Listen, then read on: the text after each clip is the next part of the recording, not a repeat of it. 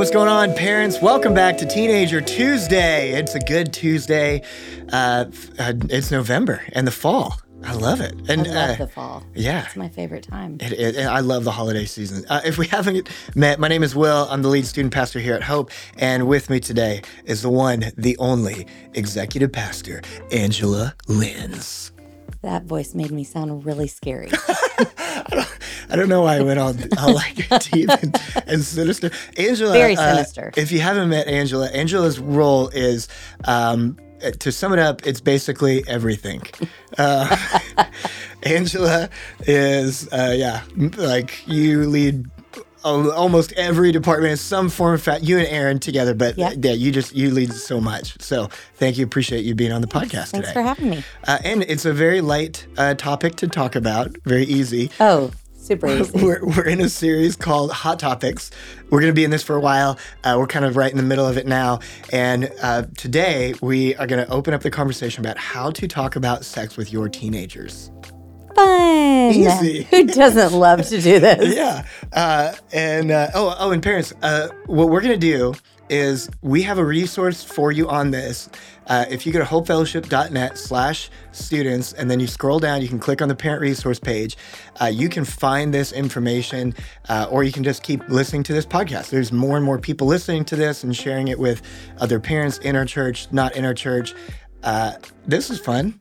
Maybe it's a rant, but I was at a youth conference last week, and a youth pastor, not from our state, not from our church, who I didn't know, listens to our parent podcast. No way. And was like, thank you so much. This is so helpful in helping awesome. me lead parents and stuff. So it's cool. So That's anyways, very exciting. So share stuff. All right, sex. Let's jump in.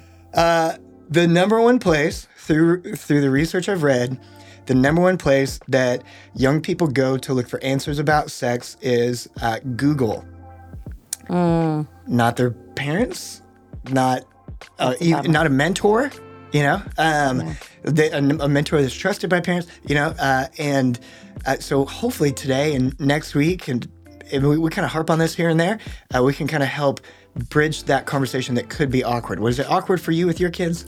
You know what? At the beginning, it's just not a fun conversation to bring up. You always worry, am I doing it right? Am I leaving something important out? For those of you that don't know, I have 3 teenagers right now, 2 17-year-olds and an 18-year-old. But I think, at the very beginning, I just felt, I grew up in a house that didn't talk about it a lot. And so I wasn't sure how to talk about it. Yeah. And so thankfully, I had some friends in my life that talked to me about this early on. Okay. And I had some other adults who were further ahead in parenting than I was. So I really had some good role models that showed me kind of, hey, this is a way you can start to talk about it. Yeah. This will make it easier. Yeah. So. Unfortunately, in my house, it was either a joke, somebody made a joke in some way, or it was like just said, oh, it's bad. It's sinful, Right. And right. There's bad. It can be bad, but it's meant to be good. And absolutely. The first tip, I love you were talking about before we recorded that you kind of started this conversation early, which is our first tip. Very early. Talk about it early and often. We started this conversation when they were probably 7 or 8, and obviously it was very age appropriate. Yeah. It was. It came because they asked the question, how are babies made?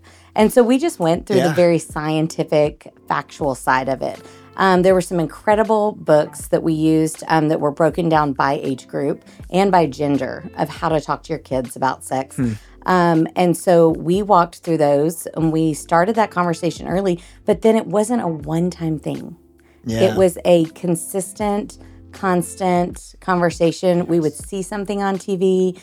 They would kind of look at us like, what does that mean? Or one of them actually said, we were watching The Office together, and one of them said, what does that mean again? Somebody had made like a sexual innuendo. Yeah. And I was like, oh, well, that's this. And I just explained it. And I thought, oh, thank God they asked me. Thank God they didn't Google that. Yeah. So, but we just respond, and we respond quickly and calmly and just talk about it like it's not... We don't make a huge deal out of it, basically. Well, and there's probably parents listening to this thinking like, I haven't had these conversations, and now they're freshmen in high school. Like, what kind of advice would you give to them? It's never too late. Yeah. Sit down with your kid and just ask, like, hey, what do you understand about this? I know if I was to ask my kids that, they would laugh and be like, are you joking? I don't want to talk about this. I don't want to talk about this. But at the same time, sitting down, usually if I take them out to dinner, food always makes them open up. That's so smart. If I take them out to dinner or we're like hanging out in the car and I'll say, hey, I noticed in this text conversation you had mentioned this, or this friend of yours said this. Do you understand what that means? Or what do you think about that? Yeah. What are your thoughts about that? Yeah. And so I think just asking questions Yes. about their life and asking them to understand them, not in a way that would make them feel like they're about to be shamed or in trouble. Right. Ask questions to understand them better. Yeah. Yeah. I like that you use the word shame there, because it does seem like the more it's ignored, the more like shame is attached to it, Yes. because it's detached from like the spiritual leading that Yes. parents can have in their students' lives. Yeah, absolutely. Tip number 2, just an acknowledgement. I think everybody kind of knows this, and hopefully this is on your mind, and slightly scary, maybe this is motivation to get you into action or something, but porn has no respect for age or gender. Countless times, most young men that I've had conversations with in our youth ministry over the years, they were exposed to pornography before they got to middle school. I was 7 years old when I was, and now it's like way more, accessible. You can stumble upon it accidentally, not even looking for it. You can stumble upon it. So this one is just like, hey, if you think they haven't, they've probably have been exposed in some way, or they've accidentally found it or seen it or something. So if it's like, no, I want to keep protecting them, it's like, I think there's better protection in redemption than ignorance, if that makes sense. For sure. I think it's always better to ask, hey, I know you're on your phone sometimes. Do you ever see something like this? Yeah. Do you understand? Do you even understand what porn is? Like, how would you define porn? Yeah. And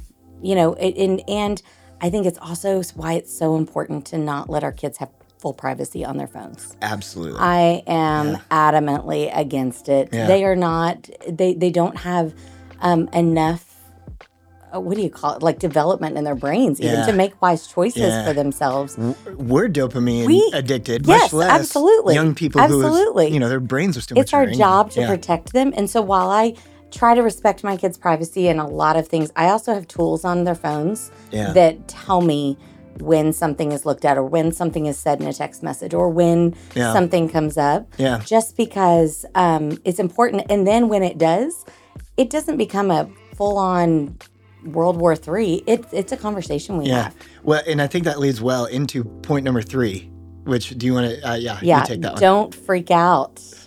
Do not freak out. Yeah. Make yourself a safe space for them. When your kids know that they can come to you and you're not going to immediately melt down with whatever they're going to say, they will come to you so much more often. And listen, I didn't always get this right. I messed this up a lot in the beginning.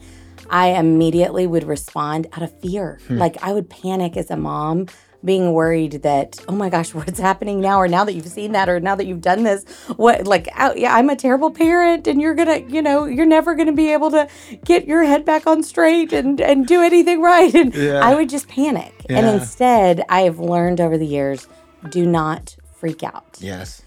Listen to them, listen to understand, make sure that they can see care and compassion on your face when they're talking to you, not condemnation. Yeah, you said something to a lot of staff members over the years, which is so good, which is watch your face. Watch your face. Your face is communicating more And I intention. say it because I'm the worst at it. You can tell exactly what I'm thinking all the time. Yeah. I think it's so important for you to be able to say, thanks for coming to us about this. Thanks for trusting me with this. How can I support you? Yeah. If your kid comes to you and says, I'm struggling looking at porn, I can't stop. You want them to hear you say, I'm going to walk with you through this. Yeah. You're not alone. And this kind of leads to point number 4, which will be our last today, and then we're going to come back next week and finish this out. But if your kid comes to you with this stuff, first off, that's a miracle from the Lord. Yeah. It's a really I can't great thing. imagine the bravery, because like there's so many voices inside of them telling them not to talk to you as a parent. But number 4 is my opinion is don't force consequences if they bring a conversation to you. And now, of course, there's lines to that. Of course, there's you need to protect them. It's different if they're hiding something or they're lying to you, or that's a different conversation. That is different, yeah. I think. Versus them coming and saying, I'm struggling. Yes. And if they're struggling, they're coming to you for support and they're asking for help even before they ask for help. So if like you said, if we don't freak out and if they come to us and we don't say like, what? Give me your phone. You're never, give me that thing. I would strongly say, and I agree with this resource that we're going to share, that if they come to you with something, I would highly suggest you not give a consequence. Yes. Because you are training them. If you immediately punish them as soon as they're honest with you for the first, you're training them to not want to come back to you. Yeah. You're training them to think, I can't be honest about my stuff. Yeah. Something I said to a parent a couple years ago was the value of having the conversation outweighs stopping them getting to it one time in one way.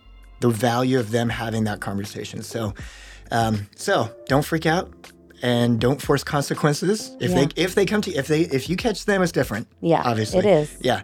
And we're going to pick this conversation up again next week. But remember, parents, you're not alone. You can do this. God is with you, and so are we. Have a great week.